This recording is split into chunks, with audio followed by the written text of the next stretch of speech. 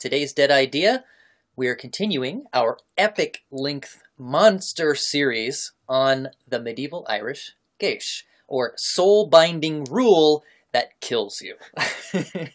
See our episode 1, but basically the rundown is someone would place a Geis on you, and you had to follow that rule or doom would befall you. For example, we heard last time that the hero Cuchulainn had a Geis placed on him that he could not eat dog meat. We also heard that King Conaira had one that he could not travel clockwise around his capital of Tara, and if you did either of those things, basically the powers of fate would conspire against you.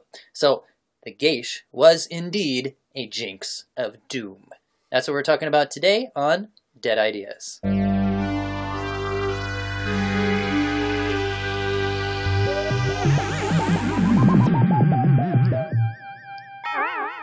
Hey, thanks for listening, everybody. The music we just heard was composed by Rachel Westhoff, my lovely wife, who has placed a Geis on me that I must eat everything with chopsticks now. So, wish me luck with that. I'm BT Newberg, but you can call me Brandon. With me once again is my co-host for the day, Andre Solo. Hey, everybody. Thank you for being on the show again. It's an honor to be here. Yes. Get it? Honor? We heard about honor big time last time. Last time we talked about the concept of the Geis, and we heard from Andre about how honor played into that, and how the honor culture in Ireland developed out of the old Irish warband. Yes. And became part of the whole culture for everybody. Yes. Yeah. Short version for anyone who didn't listen, basically loyalty and honor. If you didn't have honor and you broke and ran in battle, you didn't just doom yourself, you doomed the guy next to you and all of your buddies. So It was very important to keep your word and be honorable. Yeah, and a Geis was almost, and this is speculating a bit, but a Geis almost served to demonstrate that you were someone who kept your word. If you kept the Geis that was placed on you, followed that rule, it was, in some sense, equivalent to saying, I will keep rank and not doom you in battle. Even if you never, upon. You could be counted upon. Even if you never actually found yourself in battle, that was at the heart of their culture. Yeah. And so, yeah, it kind of makes sense a little bit now. I think we should bring back the Geis. We should make Geis great again. Make Geis great again. Make America Geis again. That's great. I love it. Okay. So, this time, we are going to go even deeper into Irish culture, medieval Irish culture, and we're going to hear about the times. We are going to take on some roles, some perspectives, so we can peer out onto medieval Irish culture from those perspectives within Irish society, and we are going to get a deep sense of what that social structure was like. And I know that sounds boring, but let me tell you, it is not. It was really fun researching this. There's a lot of really cool stuff. It's totally different than what you think of for medieval societies, so stay tuned. Okay, so, by the way, most of what we're going to be talking about today comes from a book by Nerys Patterson called Cattle Lords and Clansmen. Thank you for recommending that, Andre. Absolutely. Cattle Lords and Clansmen, I'm pretty sure that was one of the early modules of Dungeons & Dragons, I think, back in the 70s. I'm going to get all the magic cattle and get away with them. But anyway, Patterson, she gets most of her information from a genre of medieval Irish literature called the Law Tracts that specified in exacting detail the ranks of society and what was owed to whom when and how much. And so that's how we get such detail about what medieval Irish society was like. Probably wasn't completely accurate to how it really was. Probably was a bit idealized, I would say, but we get a lot more detail than you would ever expect. So, and we'll throw the link to her book in the notes as well. Definitely. Yeah, great. Well, in the show notes we always have like the main references, so great. you can see exactly. Yep, it's Perfect. that book. Yeah. Okay, so now it's time to drop into medieval Ireland, get a sense of the time and the place, and we're going back to the 10th century, which is when. It's not when Geis started. We don't know when exactly it started. It comes from kind of a deep, misty past of Irish culture.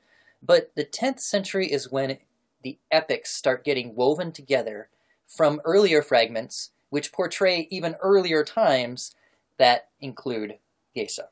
Right. So the 10th century is when it all kind of comes together. And we have to kind of imagine that there must have been a reason why, even in the 10th century, this thing from like a deep pagan past still resonates with them. So we'll kind of be playing with that idea as we go through this. I feel like we need some like theme music right now, like some really like stereotypical Irish music playing in the background, and like the sound of like a pub behind us. You know? maybe we can get that done. Really immerse into the world. Yeah.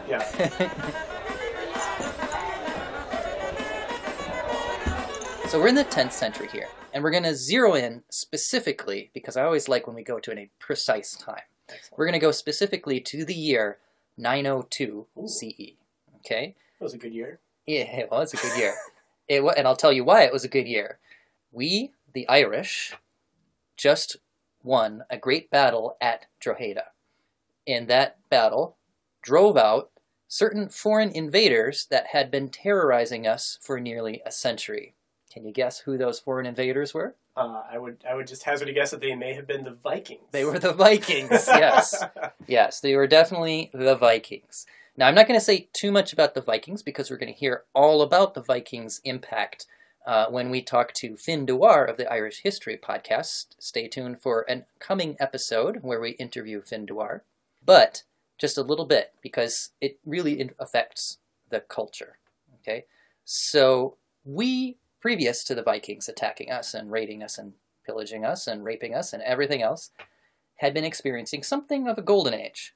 So first we were like pagans in the deep past.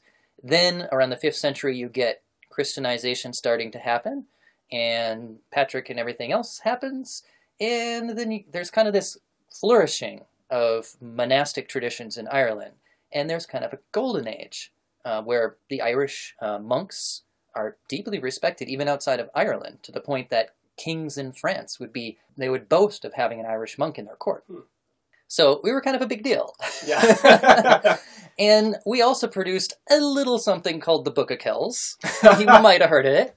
An illuminated gospel that's just very cherry, right? Really nice. I think that's really worth emphasizing, because I think a lot of times in the modern world we think of Ireland as it's a small nation. Mm-hmm. It's had troubles in the recent past. You don't think of it as a major world player, and it hasn't been in the recent past. But in the early medieval period, they were highly respected for their learning and their education and all kinds of things. So it was a big deal back in the day. Yeah. But here's the thing. The Vikings effed it up. Yes. And we never really recovered after that. Right. Yeah. Right. So the Vikings started raiding our coasts and just attacking us. And the thing about the Vikings is they would come on their ships, and by the time you could muster a defense, they'd already be gone off over the next wave in their ships. You couldn't really fight them. They weren't fighting fair. Yeah, well, not the way anybody had fought before. Yeah. And so, to that degree, it was kind of like our 9/11 moment. Because they were kind of like terrorists that you can't really fight them in the conventional way. Right. It was like, oh shit, what do we do now? And they're a terror, So I analogize it that way. Is this the beginning of how the Irish sent a contingent of chariot fighters to Iraq? But then they got involved in nation building and inserting Irish culture everywhere. It just didn't work out well. No, but so we've experienced a century that was just traumatizing. Okay, but just this year, 902 at Drogheda, we finally managed to get an engagement with the Vikings. That's army against army, and we just wiped the floor with them and drove them off. Little do we know they'll be back in like 12 years. They'll be back. But right now we're feeling pretty good. Right now we're feeling like Obama being like, we got Bin Laden. Right.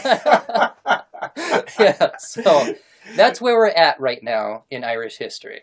So maybe that affects, why the poets start to bring together literature to kind of rebuild a sense of pride in Irish culture. I mean, there was no Ireland per se at the time. It's this patchwork of all these different kingdoms and clans fighting each other, and no sense that I'm Irish. You're like, I'm from this region, I'm from that region, I'm from this clan, I'm from that clan.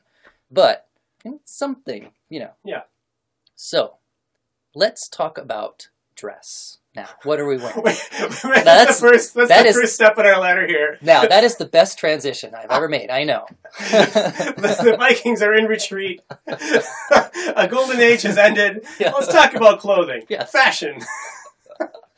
Because nothing makes me feel more like I'm there than kind of like knowing like what I'm wearing and what I look like, what you look like. Yes. Right? Okay. So. Right. So just to give our listeners an idea, to make this a little more real, Brandon and I are both dressed in about 40 pounds apiece of wool right now. Just Right. nothing but wool. Well, I'm joking, but that's kind of how it was. Like it was a cold climate, you know. And then they had a warm summer, but there were a lot of cold, rainy days. It was a very damp climate, and one of their biggest, animals that they would raise were sheep. And the great thing about wool is that it holds your body heat in just as well when it's wet as it does when it's dry. So if you get soaked in a bug, soaked in a rainstorm, soaked with sweat, it still keeps you warm, even though it's damp. You know? Oh, wow, I didn't know that. It's a really cool material for that reason. So people wore a lot of wool. They also had linen. They had lighter materials. And, that was, I think, a bit finer of a cloth, a bit more expensive maybe. So you would maybe have like 1 or 2 good linen shirts if you were a peasant or something like that. And you would just wear them all the time. But a lot of what you wore would be wool. That makes sense. And basically, I think that, so the guys would wear trousers. They could also wear kind of what you think of as a medieval like tunic with leggings under it. A lena.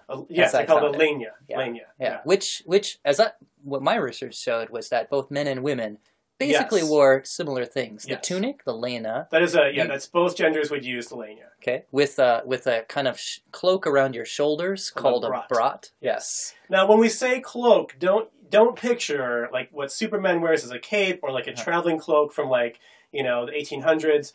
Basically, picture if you just went to a fabric store and said, I need 9 yards of your best wool, please. And they just rolled out 9 yards in one big long rectangle, 27 feet. And you just cut that, and it took that big rectangle and just wrapped it around yourself. Yeah, over and over until you were bundled up. And they weren't always that long. If you were rich, you'd have one that long. But I mean, even a poorer person, you'd have 9, 12 feet of wool that you just wrapped in like almost like a sari from India. One big wrap around you. Okay, Yeah. cool. Okay, so here's also what I heard. A little bit more. Okay, let's talk about women. So we said the dress is similar, but in terms of hair, women have pleated or braided hair. For cosmetics, cheeks blushed with elderberry juice, and nails crimsoned. I didn't find out exactly what that meant, but some kind assuming elderberry juice. Probably the all-purpose pigment. nail polish. And this was interesting. Eyebrows blackened with darkberry juice. Yeah, so this is great. So people, when you think of like a typical or stereotypical Irish person, I think most Americans picture someone with red hair. And that's very rare, actually, in Ireland. And it's not even considered an Irish trait. It's supposedly that came across with the Vikings originally. It's a Norse trait. But the Irish, the typical, like if you go back and read all the medieval stories, what they think of as like the ideal of beauty is a man or a woman with raven black hair and blush red cheeks and snow white skin. Wow. So pale skin, red cheeks that blush, red lips, and dark hair and eyebrows. So the idea that they'd be reddening their cheeks with elderberry juice and darkening their eyebrows, it's exactly like nowadays, like, like blonde is the thing to be, so people bleach their hair. It's a perfect analog. They're like, well, I might have been born with brown hair instead of black hair, but I'm going to just darken it. Right. Yeah. Which also highlights how fair you are. It would make too, your skin look fairer. because of the contrast. Yeah. Well, that's cool. Now, for men, long hair with mustaches and beards if you're an aristocrat, or just long mustaches if you're like a laborer or something. I feel like I see these guys at the coffee shop all the time. It's very, very popular medieval Irish look now. What's it called? A lumbersexual? So what would we have here? Like a bogasexual? Irish bogasexual? I don't know. Okay, so the Toyn, which is one of the epics, we heard a story from it last time, depicts hair in braids for men as well. In fact, one test for getting into a fin, getting into a fin or warrior band, was sprinting through the forest without getting your braids caught in the branches. Yes. While a guy chases you. So you also can't get caught by the guy, but even if you get away safely, they're going to check your hair later, and if your hair got messed up, you're out. You can't get in. Yeah, so serious frat hazing here. Yeah, so a few centuries later, in 1297, which is a little bit after what we're talking about here, but it's relevant, you get something called the Norman invasion of Ireland, where the English come over and start screwing things up. For the first of several times. Yes. At that point, the Dublin Parliament, now ruled by the Normans, ended up banning young Normans from going native with their hair in the Irish fashion, which was shaved in the front, but long in the back. And this hairstyle was called a coolin. Right. And they were so against like the cultures mixing that they had to ban it because the young James Deans of the day were kind of like taking on this local style. Yeah. So the point of all this is that if it represented Irishness by 1297, it was probably a traditional hairstyle that would have gone back to the period we are talking about, which is 902 CE. Right. Okay. All right. So we're, we just won this big battle against the Vikings, right? So we're fist bumping each other in our blackened eyebrows and in our mullets and stuff, right? But we're also deeply disturbed about when we look around and we see like just this Ireland laid waste by Viking raids, and we used to be in a golden age, and now we're just not. Right. And it's also a little bit of, I think, people often have wishful thinking about the past. So there is the fact that they had been flourishing more earlier. And then there's also, to the extent to which they built that up in their heads, is like, well, life is tough now. Obviously, it was better in the golden age. I think every golden age is like 50% history and 50% like we wish it was that good. Yeah. Yeah. So it makes sense that the poets would now start to look back to a time before when things are better. Right. But interestingly, they don't just go back to the Christian era, they go back even deeper than that to like the deep pagan past. Yeah. Which is where the kind of Gesh magical ideas kind of come into. And there's some interesting history there, which is that Ireland often wanted to present itself as like a unified country. But the High King, who technically may have ruled over the whole island, was largely a ritual figure. Like the kings of all the local areas, of all the tribes and all the provinces, would maybe go see the High King once a year and say some nice things to him. But basically, they ran their place their own way. So he didn't really have power. He didn't have a lot of of power. Whole Ireland. But they tended to look back to the heroic era, which is even before the Christian period, as a time when the High King was, it was a very unified country. They were always thought of it as 4 provinces. The That's north, how the they south. depicted it. They depicted it. Yeah. The north, the south, the east, and the west, each having a king of that province, and those 4 kings serving the High King in Tara, which is the center of Ireland. Yeah. And this idea that everything was balanced and there were these great, glorious moments, and it was a heroic culture. And the heroic stories tell of a time when honor meant something, when great heroes did great deeds. To put it in perspective, even though the early Irish were very proud to be Christian, they had converted in a very peaceful manner for the most part. They weren't converted at the sword point like some cultures. So they were proud to be Christian, and they were very devout, but they, even in their own stories written down by the monks, they describe how when Finn McCool, one of the ancient Irish heroes, returned from the other world and came back to Ireland in his old age, and he met St. Patrick, and now it's hundreds of years after Finn's original time in the period of heroes. Now it's the Christian era, and Patrick's converting people, and they talk about how he was taller than everyone else, how people used to be taller back in the heroic age, and everybody else was almost like a dwarf compared to Finn McCool, And they do glorify that, like, no, we were something even before Christianity came. We were always something. And so that's a really strong concept in Irish culture, is that, like, we have this, at that time period, they had this idea that there was this heroic, almost like the Trojan War, kind of like an age of great heroes doing great deeds. Men were tall, women were beautiful, everything was, great. And the medieval reality was much starker than that, so it was easy to sort of, like, fantasticize it. Okay. Yeah, that makes sense. Yeah. Okay, now at this point, what I'm going to do is we're going to do the choice, the sort of role play. So what I'm going to do, Andre, is I'm going to give you a choice of 3 possible roles that you can take on. These are typical roles, sort of like social stations in medieval Ireland. And I'm going to take one too. And listeners, you can imagine yourself taking one as well. And then we're going to sort of look at medieval Irish society from these particular perspectives and do our best to try to get into the head of that kind of a person. Great. Okay, so you want to know your 3 choices? I want to know my 3 choices. Okay, yes. Door number 1, yes. You can be an Ira or lord. Okay.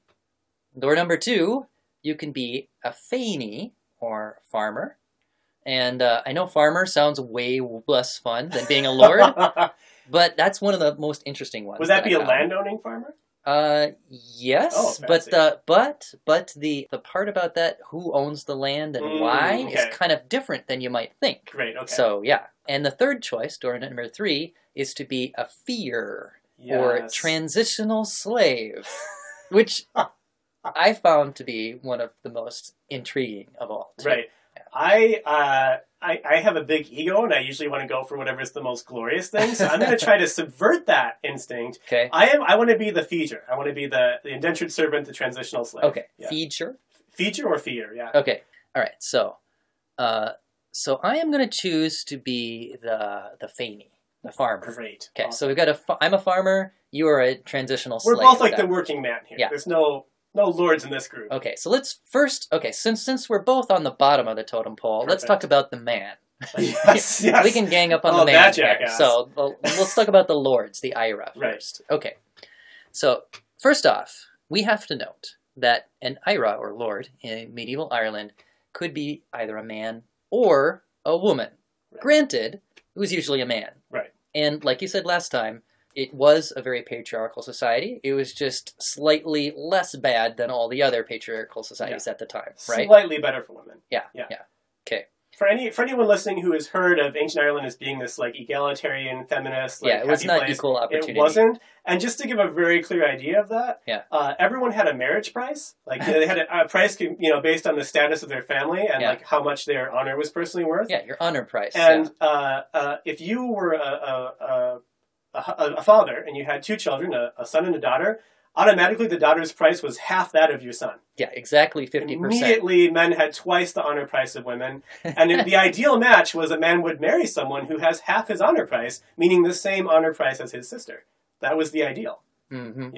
Yeah. So, yeah. Yeah, thank you. They literally put a price tag on every human life and said, women, 50% off. They're just not worth as much. So I'm very sorry to our female listeners. We're going to hear more about the position of women in medieval Ireland when we talk to Dr. Gillian Kenny on an upcoming episode. And I want to ask her about that, too. Yes. The only thing that I found that could mitigate that 50% rule, I found a reference in Patterson that said, if the woman was able to provide for fuva and ruva, which was the attack and defense or military service that was owed to your lord, right, or to whoever's your higher up, then you might be able to get up to the full honor price. Yeah, because you can increase your honor price in the Irish system. It's just not easy. Yeah. We're getting ahead of ourselves. Okay, yes. So okay. Most lords were men, you're saying? Yeah, so most lords were men, but you could be a lord if you were a woman, because women could own their own property and lands, which did not become the property of the husband upon marriage, necessarily. In fact, you had your property, he had his property, and then you would also kind of both contribute to a joint conjugal fund called a toinal, I think it is? Yep. A tonal? Tenial. Yep. Okay, tenial. So it's kind of like having a joint bank account today to pay the bills with. That's exactly But the point is that you as a woman could have your own land and therefore could be And if you split up, that money, that wealth that you brought in when you came into the marriage goes with you. Like the woman gets to keep the money she brought in when if you split up. Yeah, if you divorce. Which divorce was allowed, by the way. Yeah. So, cool. Yeah. Okay. Now, the Ira in medieval Ireland is also very different than in other areas for other reasons, too.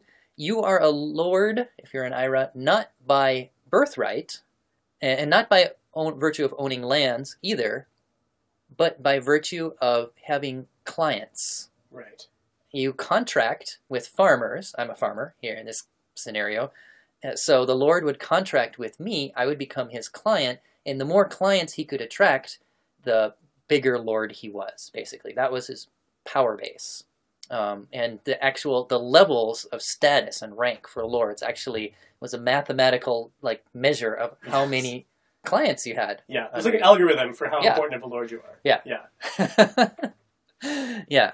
So that's your power base if you're a lord, is your farmer clients. What's more, if your clients default on their loans... Oh, here's the thing. Okay, so when I contract with my lord grants me a loan of cattle and other things, which I will then later pay back to him, plus interest.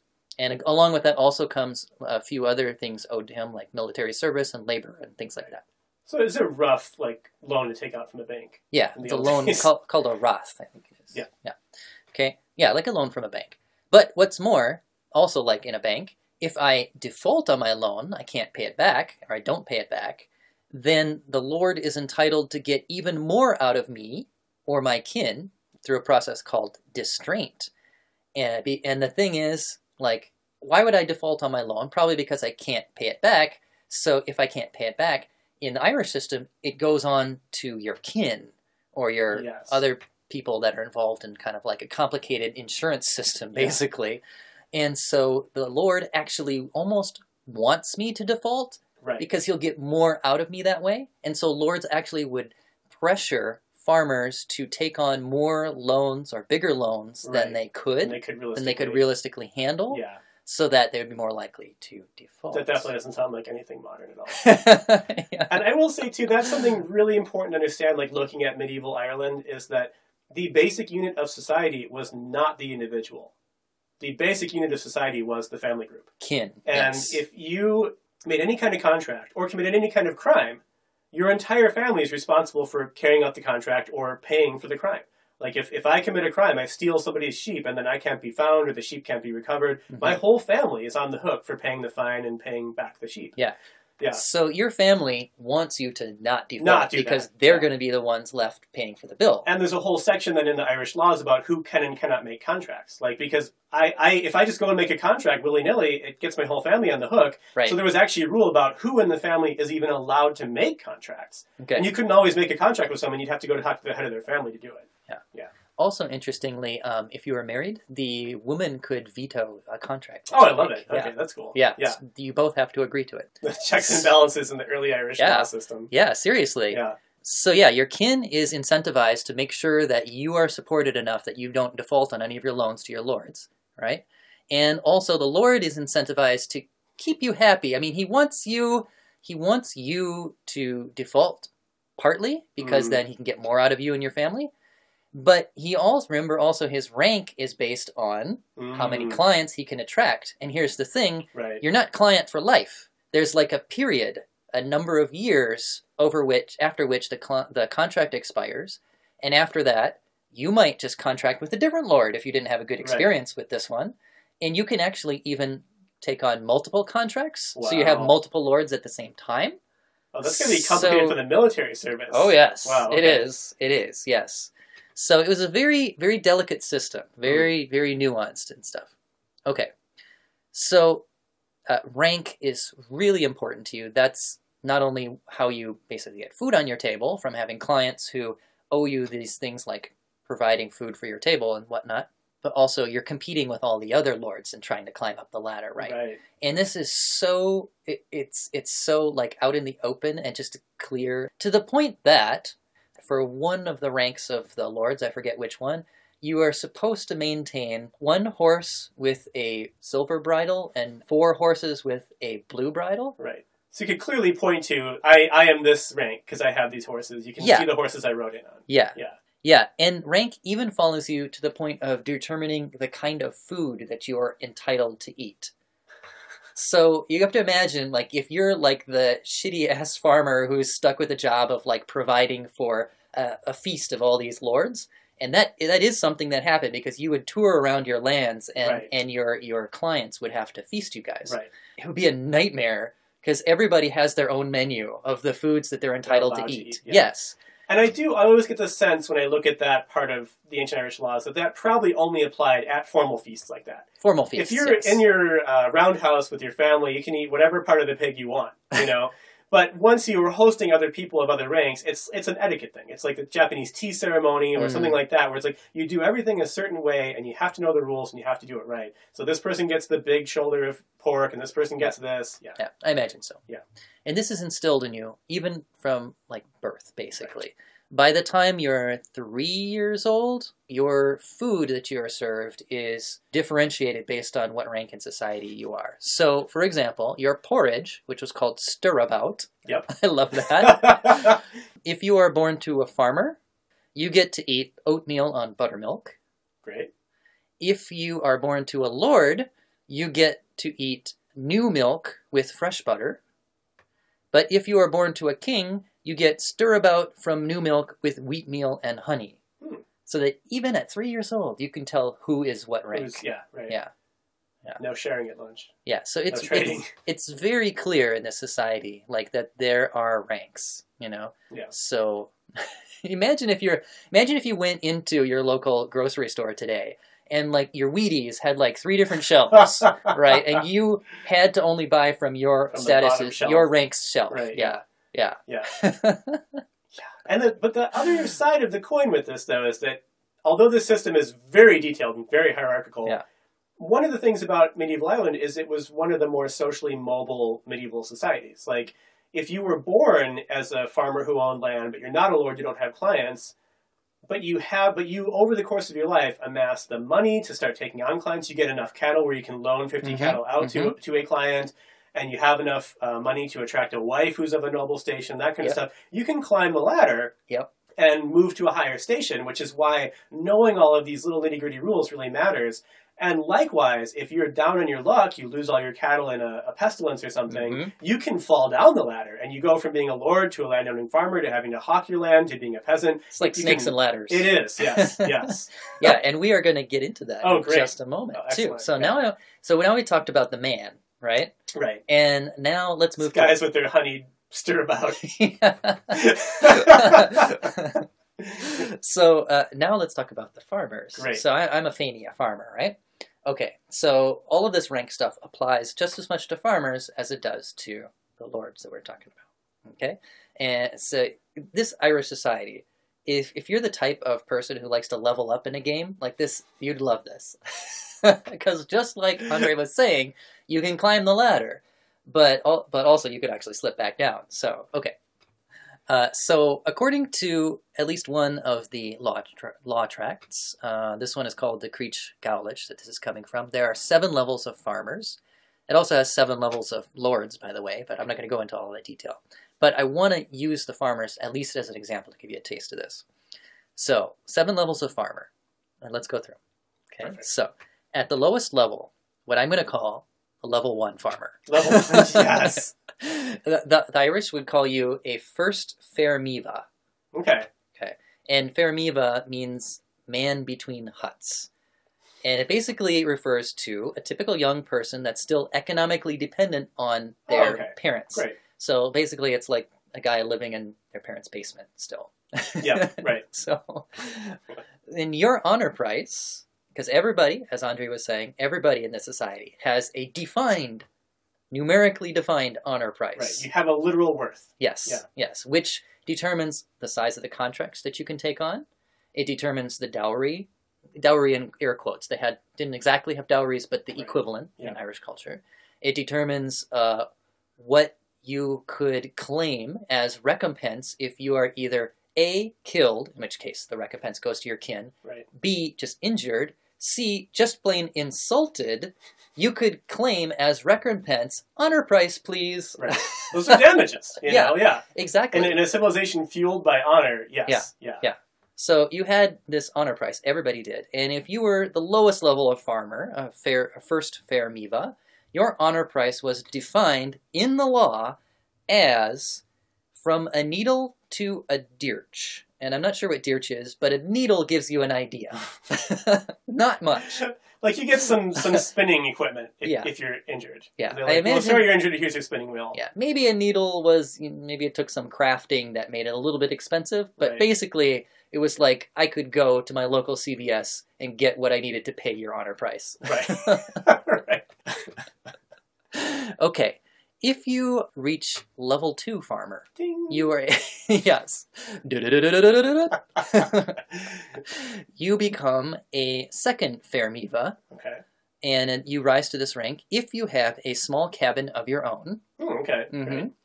And at this point, your honor price is a female calf. Oh, okay. Yeah. So like a young cow. Like a young female cow. Young heifer. Yeah. Great. At this point, you can enter clientship with a lord. The contract that so we the were first talking about. Fairmiva cannot. Can't. Nope. But the second Fairmiva. Yep. You can now make contracts where you take on a wrath or a loan from the lord and be liable for paying it back. And you can rent up to 4 cows by contract. Ooh. So I like that the honor price limits, like you might be able to get yourself in over your head. Like if you borrow the 4 cows and you lose 2 of them and you can't pay them back. But there is a limit. You can't go to the Lord and be like, I want 100 cows. Yeah. Because they're just like, listen, you haven't proven yourself yet. You don't have the means to support 100 cows. So to some extent, it was a protection for you because the Lord can't force you to take on a bigger loan than is likely to be your means at that station. It's like the Fair Lending and Credit Act of 10th century Ireland. Yes. Okay. Level 3. At level 3, you are an O'Kyra. And you hit this rank when you own a small house, 1/4 share of a plow. So you've got 4 other guys, right, or 3 other guys, and you all sharing a plow. You and 3 guys can collectively plow some fields. Right. 7 cows, and 7 cools of land. Which a cool is a unit of measurement in medieval Ireland. A unit of value. A unit of value. Yeah. But it literally means a slave girl. Yeah, and I'm just going to put a giant asterisk right here and talk a little bit about that because, first of all, yes, the Irish had slaves. So we're just going to put that right out there. Yeah. Secondly, everything I'm about to say is going to kind of sound like I'm trying to say, but the slavery wasn't so bad. But I want to just stop right there and say the slavery was bad. Slavery is always awful. Yeah. Now, with that said, I'm going to just go on and distinguish that the kind of slavery we're talking about here is a little different than the slavery we think of when we think of like the Civil War and that kind of thing. Right. The first thing to bear in mind is that everyone involved here is Irish. There was not a racial dimension to this. Maybe occasionally it was somebody who was half Viking or half English or something like that. You know, there was some mixing between the countries, but there was no skin color difference. There was no racial difference. If you became a slave, it was because you basically defaulted on your credit or something like that. Yeah. You know, so that does not make it good. It is horrifically bad, but I just want to be clear there's not a racial element there. Yeah, there might be an ethnic element like British or something like that. Yeah. So just to put it in perspective, it's all like white-skinned people doing this. And then the last thing I would just say is that the slavery would involve like, yeah, you're not an important person, but you weren't treated necessarily in subhuman conditions. Like you were treated as like an unpaid worker on the land, but you had to provide for your slaves and things like that. It's a little bit less horrific than what we think of as the slavery that typified like the American South, where there were horrific, torturous punishments and things like that. And a sense of the inhumanity of the slave. Right, yeah. So it was like you're in a low working position, and you didn't have the option of leaving to go somewhere else. Yeah. You could eventually work it off, I think, and I think that depended on what type of slave. You were. Yeah, we'll get into that when we talk about the future. And of course, the cool is specifically, so that's what we're talking about here, is the value of the land is measured in how many cools it's worth. Yeah. And the cool is a female slave. And I don't know, do you know from reading, is there a sexual element to that? I don't think you're allowed to just use them. I'm really sorry, this is like a gross subject. I feel dirty just saying this. I imagine so. I feel it's like a scullery girl who like does your mending and cleans your kitchen and cooks food, but I don't think you're allowed to just like grab them, are you? I wouldn't be surprised if you did, but I didn't read anything either way. Right. I feel like the marriage rules would still apply. Because like in early Ireland, the definition of a marriage was you had sex with the person. Okay. And ideally, you and your family would work out a contract between the two families first before you did that. But basically, if a man has sex with a woman, or vice versa, they are in a financial entanglement. And if a child comes of it, then there are legal rules in the law tracts that the man has to do this and the woman has to do this, and you're entangled. So if a man were to pounce, so to speak, on his female servant, maybe he could get away with it, but he would also then be legally on the hook for the kids and all kinds of other compensation. Sure. So I would say at the very least there's some checks on it. Okay. But I also wouldn't be surprised if there was not really It's another good thing to ask Jillian. Yeah, you should definitely ask her about that. Okay. So anyway, he has to have land worth how many cools? 7 cools. So you have to have enough acres of land that it's worth 7 female servants. Which I tried to find out how much that was, and the value That's of the a cool... conversion rate adjusted for 2016 dollars. The value of a cool varied depending on the quality of the land and things, but it was generally worth about 34 acres of land or 3 cows. Okay. So 34-ish acres of land. Per cool. Oh, per cool. Oh, wow. So 7 times that. Yeah. Oh, that's a good chunk of land. Yeah. Moving up. At this level, we're talking now again, level 3, the O'Kyra, your honor price is set at 3 sets, which is another unit of measurement. And this one is equal to 4/5 of a cow, which is, why did they choose that? So 3 sets equals 2 2/5 cows, as I calculated it out. So if you're keeping track out there, don't even try. Just don't. Try. You need some cows, you need some land. Yeah. You can also rent up to 8 cows from a lord. Oh, great. Okay, yeah. Next, leveling up. Level 4. You rise to an Icha. At an Icha, you have a house. Wait, how is that spelled? That one is Aithechech. Icha. Or is it Aicha?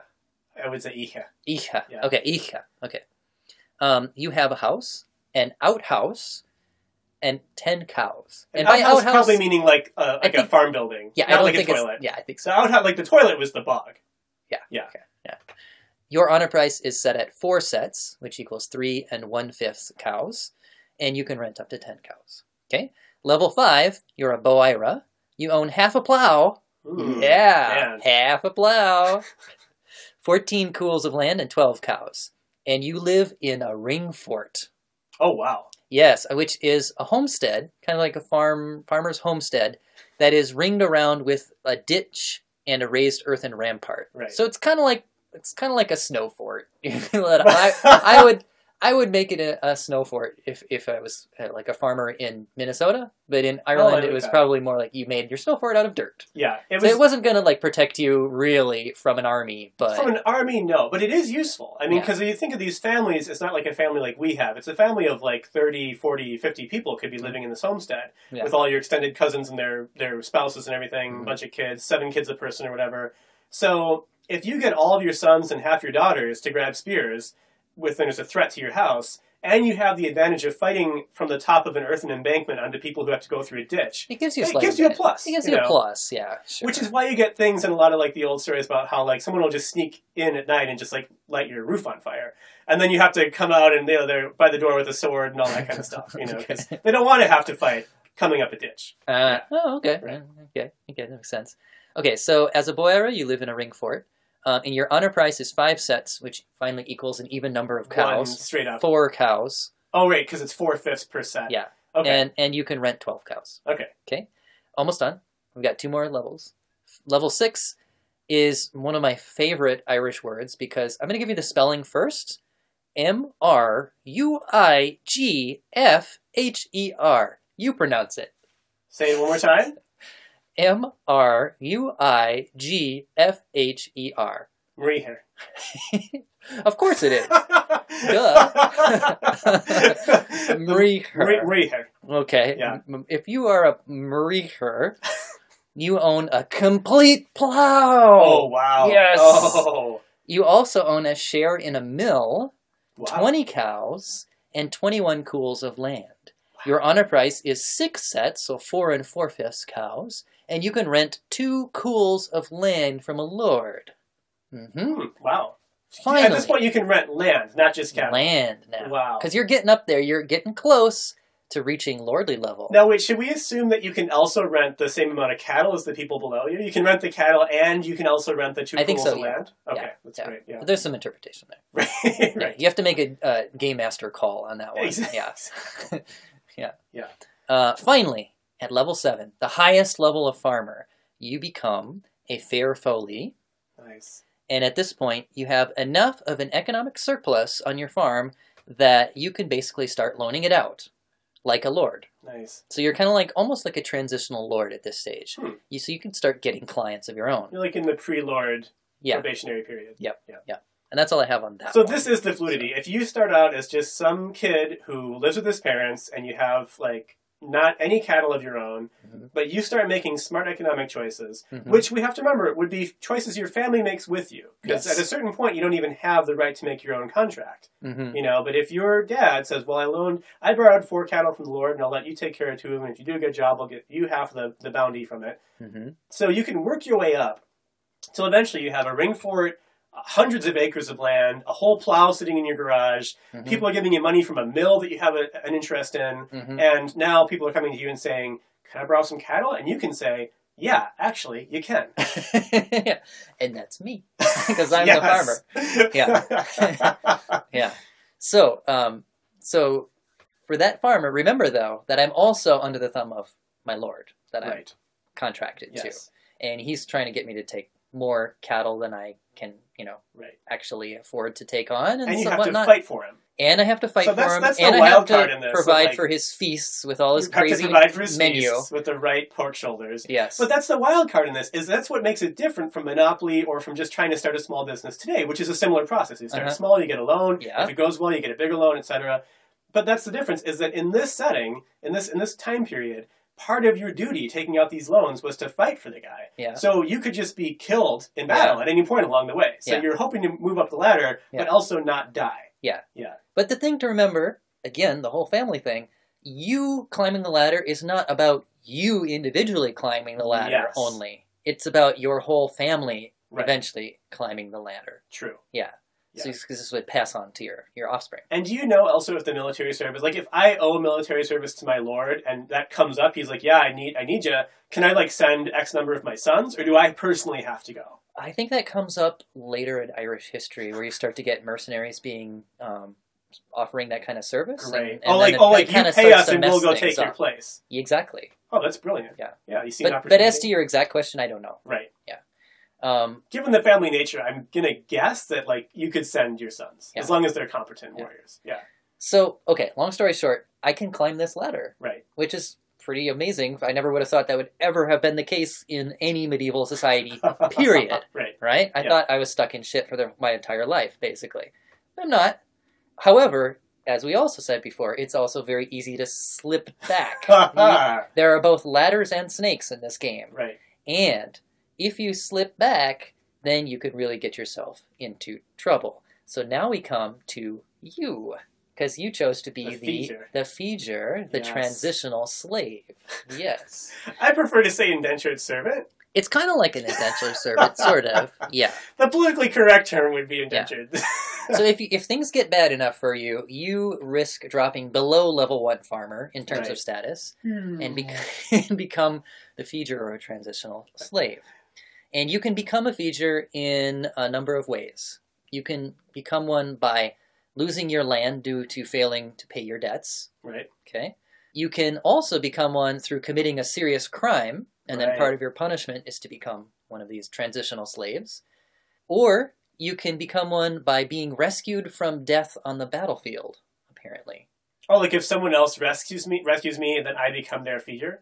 In my mind, it's like the scene in the movies where you saved my life, now I owe you my life. I like that, yeah. Yeah. Is that for X years, or is that just like, that's your new status? That's the fun part. It's a transitional slave.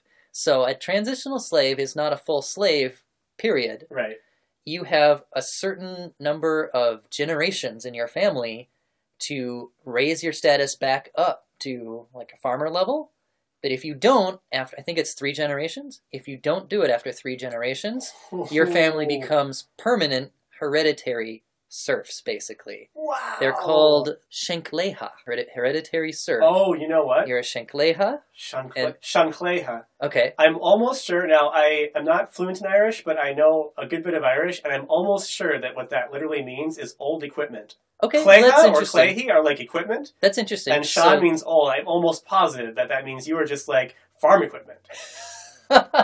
Okay, well, that's interesting. The translation that I got in my book was old house post. Yes. Oh, that's terrible and great at the same time. Yeah. And lords want you, in a certain sense, to find yourself here. Because this is one of the ways that a lord can rise above being just a lord and reach the ranks of the kings. Wow. Kings have a power base of free labor, of Shenklehas, that they can just exploit, basically. And then they can use all their other wealth to attract clients to increase their wealth further. So they kind of want you to accidentally end up being a slave. Right. Yeah, but what I like about the fieger is you're not a Shenkleha yet. Right. You're under the gun. I have the pressure's on. Ticking clock. Yeah, you have a ticking clock. And it's like, at that point, you're like, I'm going to hold off having kids. We want to space out these 3 generations as much as we can. Yeah. Okay, so that's what I got for a fieger. Wow. Yeah. Okay, so now from this perspective, we have a challenge for a perspective-taking challenge. Great. We have to look. The challenge is to look from the perspective of our role, you as the transitional slave, or me as the farmer, onto Gesha. And I have a situation here to envision. Right. Okay, so imagine that a bard or poet, I think it's Fila? Yeah, Fila. Fila. One is called a Fila. Okay, so a Fila comes to your town telling tales of old. You've heard some of these tales, little bits of them, maybe from your grandmother or grandfather, but never like in this whole like epic. And they're all woven together as if it all makes sense. Right. It's this one great, one single cloth, just like the brat wrapped around your shoulders, right? Oh, great. So you're reference. Like, whoa, right? And there are scenes of heroes and magic And most of all, there are these mystical jinxes of doom that the poet talks about called Gescha, right? And he tells the story that Andre told at the start of the last episode about Cuchulainn, right, and how he got his name as the Hound of Cuchulainn. And along with that came a gesh that he could not eat meat because he was the dog of Cuchulainn, yes. right? Okay. So he tells you, you hear this whole epic recited, and you know, this was your TV for the day, so you're like rapt with attention. And the whole like major parts of the story turn on these Gescha being in there. The story wraps up, and you're left thinking, what the hell was that Gescha thing? Right? and maybe you've heard of them. You've probably heard of them, right? You know, at various points in your life too. But here, it's in this epic. It's in this story. It's, you know, this Irish tradition. You know, not like the Vikings that we finally fought off. It's our thing. What does that mean to you as a Shankle? No, you're a Feature. As a Feature. Yeah, what does that mean? Don't mix it up, buddy. Yeah. I got 2 more generations to sort this out. I'm on the way up. So, as a Feature, what does that mean to you? Wow. Oh, that's great. Okay, so I'm trying to picture. Let me get in character for a second. Right? Yeah. So I'm trying to picture who I am. So I'm just, you know, I'm going to stick with the idea that we're not going to be too grand here. Now, I'm not going to be too grandiose. So I didn't almost die in battle. Right. I just straight up like made some bad loans, and you know, I lost all my money, lost my land, lost my little hut. Yeah. Right. So I probably have a hunger to climb back up the social ladder. Yeah. I want to redeem myself. Yeah. I'm worried for my children. You know, I'm always looking for an opportunity. At the same time, I've got to be weary. I mean, they're just using me for labor on somebody else's land. Mm-hmm. It's hard work. And they have to feed me, but like not good food necessarily. Mm-hmm. I really, it's fun. It's funny seeing this kind of like clash with my own earlier thesis, but I just feel like I wouldn't care that much. It'd be like, if I even got to hear this story, it's because like I was allowed to come in and clear the table while the poet was reciting to the people more important than me. Right? Like I'm cleaning pots in the kitchen and trying to overhear parts of it. And I guess it would maybe at best, it would just be like a good night of watching like a made-for-TV special. I think it's kind of fun. And then I got to get up at 4 a.m. again tomorrow to go start milking things. So I don't know that I would care that much. Unless somebody that it was in that hall had a geash on them. You know, then I might start thinking, my little opportunistic mind, like, how can I use this to my advantage? How can I climb back up? Should I stick with that guy? Because he's obviously a really honorable guy. Should I try to get him to, like, I don't know if it's possible to buy me off of my current master. I don't know. I don't know if you were if you can transfer it. Se, yeah, I don't know. I don't think so, but...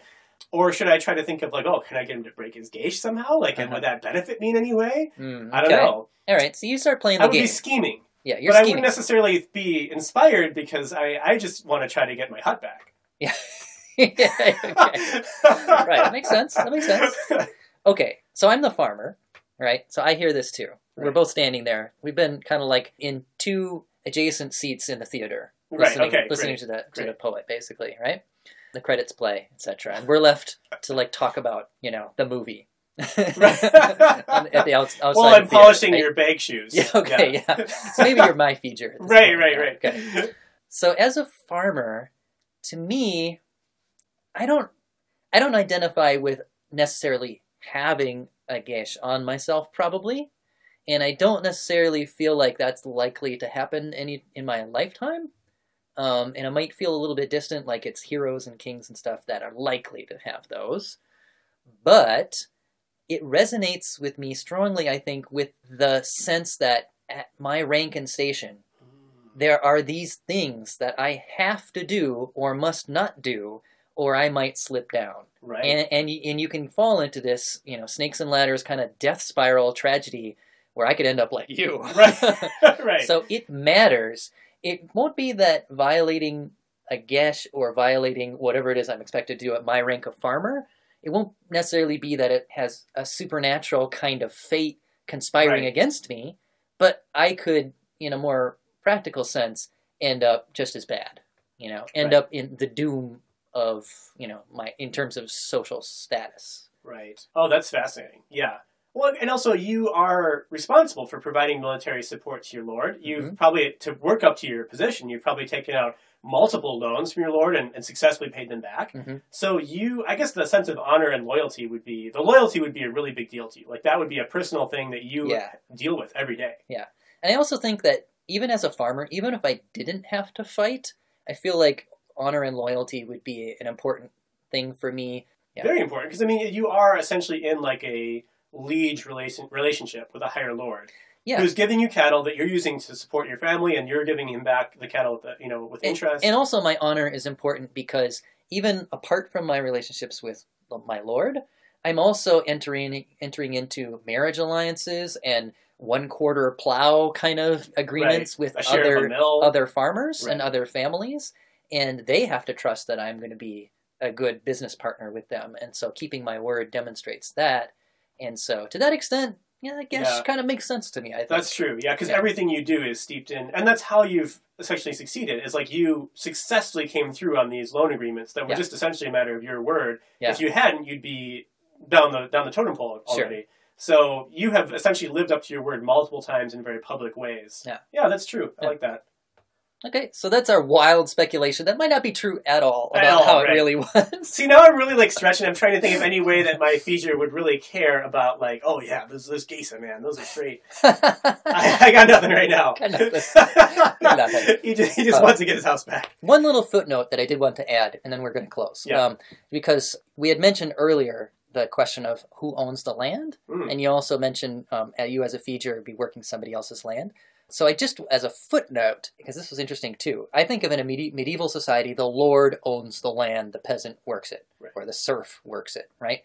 But you got your land not by virtue of being a lord, not by virtue of loaning it from the lord, although sometimes you could. It was mainly your clan patrimony. You got it by virtue of being part of a clan. And so you got a share of all the land that your clan owns. Right. Yes. So that was the main way of owning land, was through your clan. So in many cases, I would almost imagine that the lord you're getting loans from might be the head of your clan. Could be, yeah. And you're like one of the many families in that clan, and they give you a little land to start with, and they start loaning you stuff. And true. There might be overlap, but it was not by virtue of taking a loan from that lord that you got the land. It was by virtue of being part of his clan. Exactly, yeah. So he could not be your lord at all, and you'd still be getting the land from him, and it'd just be yours because you're part of this clan. And even as a farmer, I'm part of the clan, I get this land, I own it. Yeah. All right, the very last thing that we have to talk about is how did this dead idea go extinct? And this is something where I tried really hard to find some kind of something to go off of in terms of historical fact. Really couldn't turn up much of anything. It's just not something that academics seem to have really looked into very much. Probably because I'm guessing that it never really died per se. It just faded sort of away and just became something just in stories. So there's no defined moment. So I'm just going to speculate wildly and say that probably as there was, changes in cultures, especially when the Normans come over and you get an English influence and different ways of society functioning, that the old ways probably started to lose some prestige. So Gesh would lose some prestige along with that. Yeah. And then much later, when the Enlightenment comes along and attitudes toward magic starts to be, changing, the less modern and scientific-y kind of thing, like Gesh, might also lose more prestige, and so on, till it really is just kind of left as being something in stories. That's the impression. I would definitely agree with that. I think one thing I'd emphasize is that it's not exactly a pagan versus Christian thing. When you talk about the old ways fading away, because and I know you didn't mean that, but I'm just going to clarify that. I think something people don't often realize about Ireland is that these stories that we're talking about, these were written down in the year 1000 or later in many cases, well into the Christian period in Ireland. And we're still, considered high entertainment and an important part of culture. There's actually a movement by Irish monks, thoroughly Christian monks, to collect all these stories and write them down because they wanted to show that their mythology was every bit as great as the Greek mythology. And there are versions of the Trojan War, the Iliad and the Odyssey, that are written in Latin in Irish manuscripts by Irish monks because this was considered the height of culture. And then likewise, that same book could contain a copy of the Toyn written in Old Irish in the same manuscript. Yeah. So they did value their stories of their past. even well into the Christian period. But the poets were the ones who originally transmitted these kinds of stories. Mm-hmm. And the poets were a surviving group that were essentially originally part of the Druidic priesthood, the pre-Christian polytheist priesthood. And they were allowed to continue in the medieval Christian era because of their cultural importance, minus their religious duties. They were no longer essentially priests. They were just poets. But they were strictly monitored. There was actually a person in every school of poetry who was a member of the church hierarchy whose job was to monitor the teachings for any non-Christian stuff. And there were strict rules on like, yes, you can still do this old poetic practice because it's primarily a meditation, but you cannot do this old poetic practice because it involves praying to an idol. So that one was taken off, but you can do the other one. So St. Patrick actually had rules. Like, yeah, if it doesn't involve idols, you can still do it. But if it involves idols, that's now banned, you know? So by the time that the true medieval period, like once we're after 1000 CE, the number of poets were dwindling and they're becoming less and less prominent, and bishops were taking their place in society as like kind of the cultural guys. Right. And monks now had a long tradition. Sure. So one of the reasons they were scrambling to write down these stories was not just to show that they're just as good as the Greek stories. It was also because there were less and less poets every year. And so if you had a chance for one of the last poets to come to your monastery, you would just say, listen, start talking, we're going to start writing. And they were trying to save the last of it. So that oral tradition that transmitted these stories died off, and then they were preserved more in the literary tradition, which, as we know, is less populist. So I think that, yeah, exactly what you're saying. As the culture changed, these old stories kind of lost their prominence. And especially then once there was a lot of culture loss under, English dominion. There were like formal, like you can't speak Irish anymore. You have to go to English language schools. And any use of those stories in their original language died off. So. And you better and well not wear a mullet. Exactly. You better damn well cut your hair. Yes. And it did take on political connotations. I mean, the Finna, the ancient warbands, that's actually a word that the IRA uses for themselves. They describe themselves as a Finn, A warband. And it was a warband. And Cuchulainn became a symbol of the Irish resistance. This is our great warrior. We're going to live up to his example and defend. Literally, he defended Northern Ireland from an army. And they're like, we're going to defend Northern Ireland from an army, Right. So there's a lot of, the British were not big on, no, you're not going to keep your stories. We're not going to allow that to continue. But I think it started to fade long before England took over. But that certainly maybe put the final nail in the coffin. Yeah, I would guess so. Yeah. All right. Well, that's it for today. Thanks for being on the show again, Andre. Do you want to plug your product one more time? We just released a coloring book for grown-ups or people of all ages called Introvert Dreams. It has a touching story shown in pictures and words, 90 colorable pages, and it is a journey into an inner dream world. Introvert Dreams, it's available on Amazon. Very cool. Check that out. So everybody, check us out next time. The next episode coming up is going to be story time. And Andre pinky swears that he's going to spin us an awesome yarn. I pinky geish. Pinky geish. Yeah. So you don't want to miss that.